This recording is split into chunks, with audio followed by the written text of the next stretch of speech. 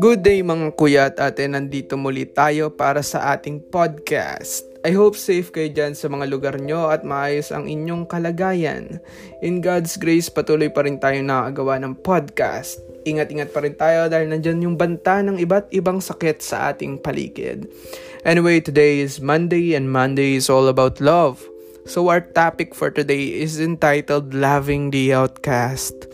Yes, you heard it right. Loving the Outcast.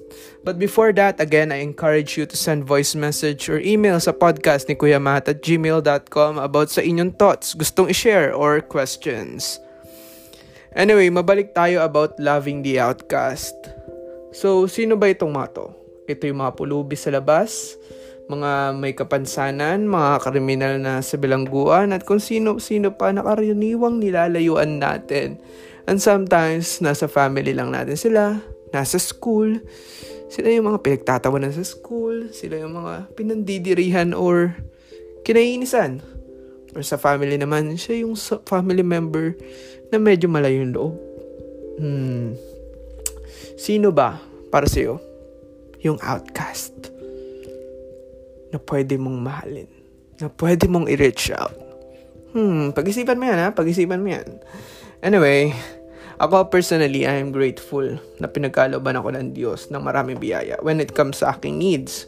Like education, gadget, both for studying and leisure, and when it comes to finances, medyo stable naman ang aming pamilya. Yet, I know na lahat ng ito ay may kaakibat na responsibility. I must be a good steward of these things and must share what I have to people in need. Sa totoo lang, napakahirap magmahal ng mga taong kadiri sa panangin natin, kaaway natin, di natin kilalain, kinakatakutan natin. And hindi lumang tugtugin ang mga ito. Dahil noong unang panahon pa lamang ni Jesus, nangyari na ang mga ganitong sitwasyon. Sa aking pagkakaalam, correct me na lang if I'm wrong, noong panahon ni Jesus, ang mga leper ay iniiwasan at hindi dinidikitan dahil ayon sa paniniwalang Hudyo, ang mga ito ay unclean or makasalanan, kaya naman iniiwasan sila at hindi pinapansin or dinededma.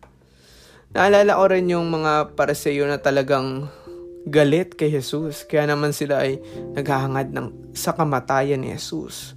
Para sa akin, sa ganitong mga pagkakataon ng mga Pariseyo ay hindi nagpapakita ng pagmamahal. Though siguro sa tingin nila sinusunod nila yung kalooban ng Diyos. Dahil pinapatupad nila ang batas. Pero siguro ay nagkulang sila. At para sa akin, malaki yung pagkukulang nila dahil yung pagkukulang nila is hindi sila nagmahal.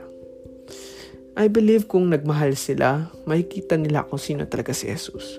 Kung may humility sila, pagmamahal, at alam mo yun, pagsunod or pagkilala sa kapangyarihan ng Diyos at hindi sa kanila, sarili, siguro makikita nila si Jesus. Pero hindi natin alam. Yun lamang ay mga haka-haka ko. Pero alam ko malaking factor ang pagmamahal para mas makita or makilala natin si Jesus. Or para mas maintindihan natin yung kalooban ng Diyos. Isa pang halimbawa ay yung mga tax collectors at mga sinners nung time ni Jesus na parang kinaiinisahan ng mga Hudyo dahil sa kanilang pagtatrabaho sa mga Romano. Kasi nangongolekta sila for the sake of the Roman Empire. Kung di ako nagkakamali ulit. Dito marami sigurong Hudyo ang hindi nagpakita ng pagmamahal sa mga tax collector na ito. Ako naman personally, challenging sa akin yung pagmamahal sa mga may sakit sa pag-iisip. I admit it. Kasi makita ko pa lang sila, nag-iisip na ako na baka saktan ako or baka may gawing hindi maganda sa akin. I found it difficult to approach them. Siguro na-influensyahan ako ng mga napapanood kong video or kwento about sa mga baliw na nananakit. Pero kung tutusin naman sa mga nakakasalamuha kong baliw or may sakit sa pag-iisip, wala sa kanila ang nakita kong nanakit Based sa pagkakaalala ko. Or baka meron, pero siguro few or iilan lang. I am trying and pursuing to reach for them. But I admit na palagi akong may reservation pagdating sa kanila. I hope sooner or later my heart will be open for them totally. And I hope kayo din, if ever na pareho tayo. Alam nyo ba yung kwento ni Jesus about a good Samaritan? Sige, basahin natin at pakinggan yung maigi. Mababasa ito sa Luke 10 verse 30 to 37. Ang sabi ay ito. Jesus replied, "A man was going down from Jerusalem to Jericho, and he fell among robbers, who stripped him and beat him and departed, leaving him half dead. Now by chance a priest was going down the road, and when he saw him, he passed by on the other side. So likewise a Levite, when he came to the place and saw him, passed by on the other side.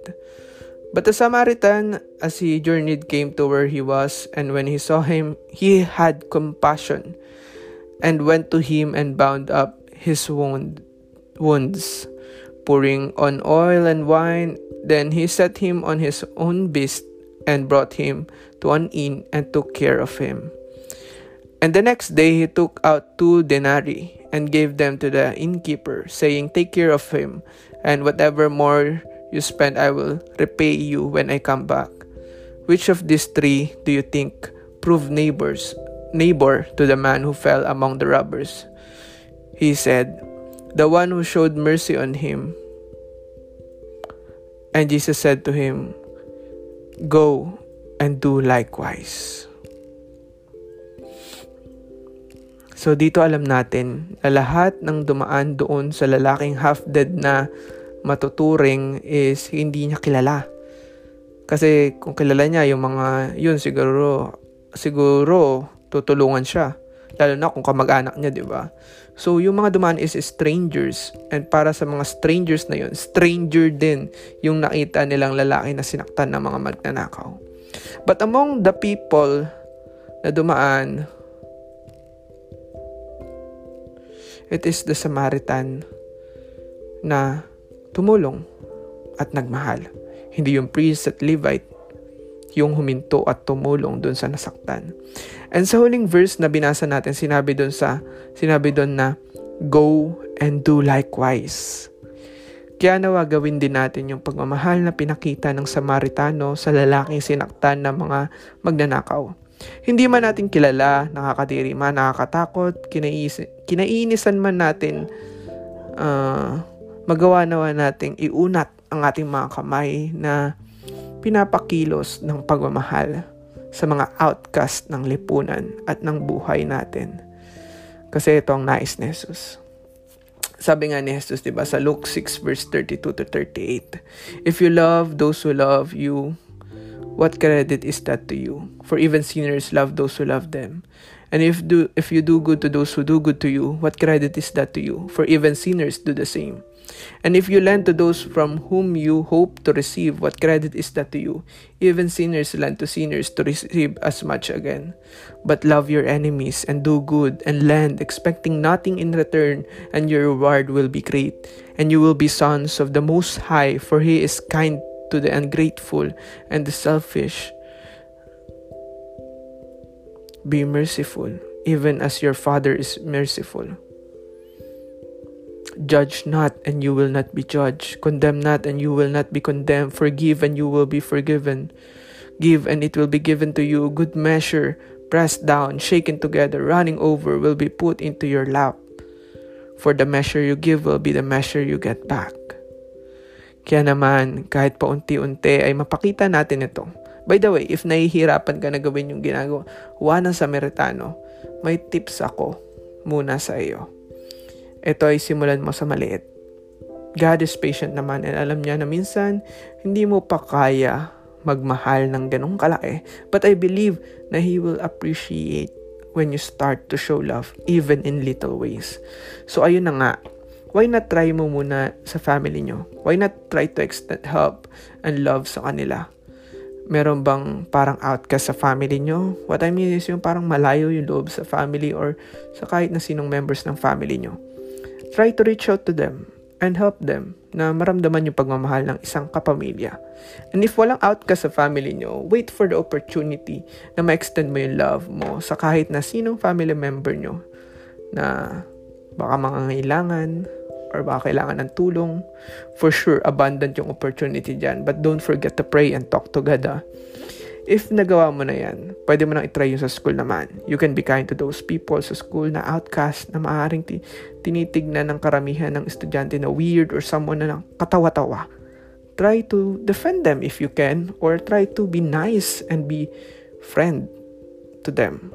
Ganun din sa workplace. Again, huwag kalimutang mag-pray and hingiin ang tulong ni God. And if okay na, kaya mo na, then go try visiting prisons, orphanage, home for the aged, hospital, and many more kung saan nandun yung mga nangangailangan. If hindi pa ka ready for those things, try doing little things again. Kahit yung mga bagay na hindi ko nabanggit dito. Again, pray and talk to God. I know He will guide you and help you sa mga ganyan. By the way, better din na may someone na spiritually matured and makikitaan mo na talagang nagmamahal. Or, sabi mong, papakita ng love toward other people na pwede mo lapitan at mahingian ng tulong about loving those unlovable or outcasts in your life. Tandaan nawa natin yung 2 utos ni God. Madaling tandaan to sa Mark 12 verse 29 to 31. Jesus answered, the first is, Hear, O Israel, the Lord our God, the Lord is one, and you shall love the Lord your God with all your heart, and with all your soul, and with all your mind, and with all your strength. The second is this, you shall love your neighbor as yourself. There is no other commandment greater than this. Ang sabi is, there is no other commandment greater than this. Tandaan natin yan na palaging unahin ang pagmamahal higit sa ibang bagay.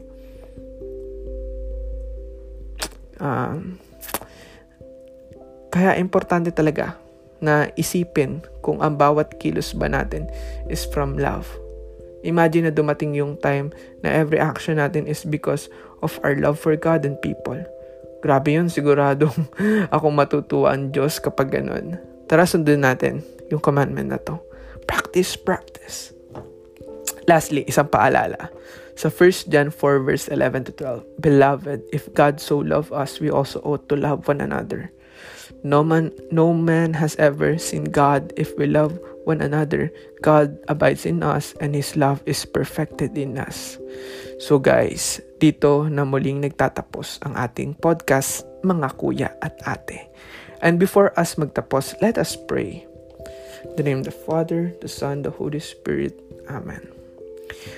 Lord God, who possess the greatest love among everyone, be with us as we do your will and follow your commandment.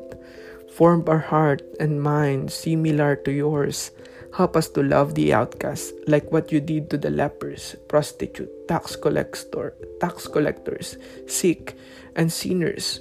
I pray for the one who are listening to this podcast. Help him or her to experience your wonderful love. Open his or her eyes sa pagmamahal mo sa kanya.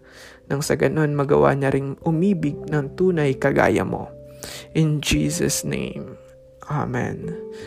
Mary and Saint Joseph, pray for us. So dito nagtatapos ang ating podcast. Again, go and share your thoughts, ask your questions, and share your story din na related sa ating mga topic. Tara, kwentuhan. Thank you everyone and see you tomorrow. This is Kuya Matt's Podcast.